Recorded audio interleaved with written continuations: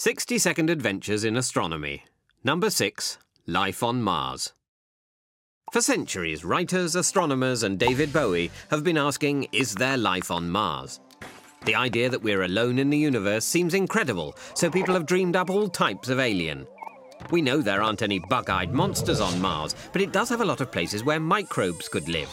This may inspire a low-budget movie, but crucially, if life on Mars started independently from life on Earth, then it's much more likely that it could also start in other places in the universe.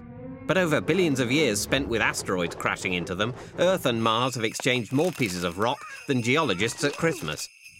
And those rocks could carry microbes from one to the other, meaning any life on Mars could have come from Earth in the first place. So it would tell us nothing about the likelihood of life originating on the planets of other stars. Though it would pose another question. Did life on Mars come from Earth, or did life on Earth originally come from Mars? In which case, Martians could be a lot closer to home than we thought.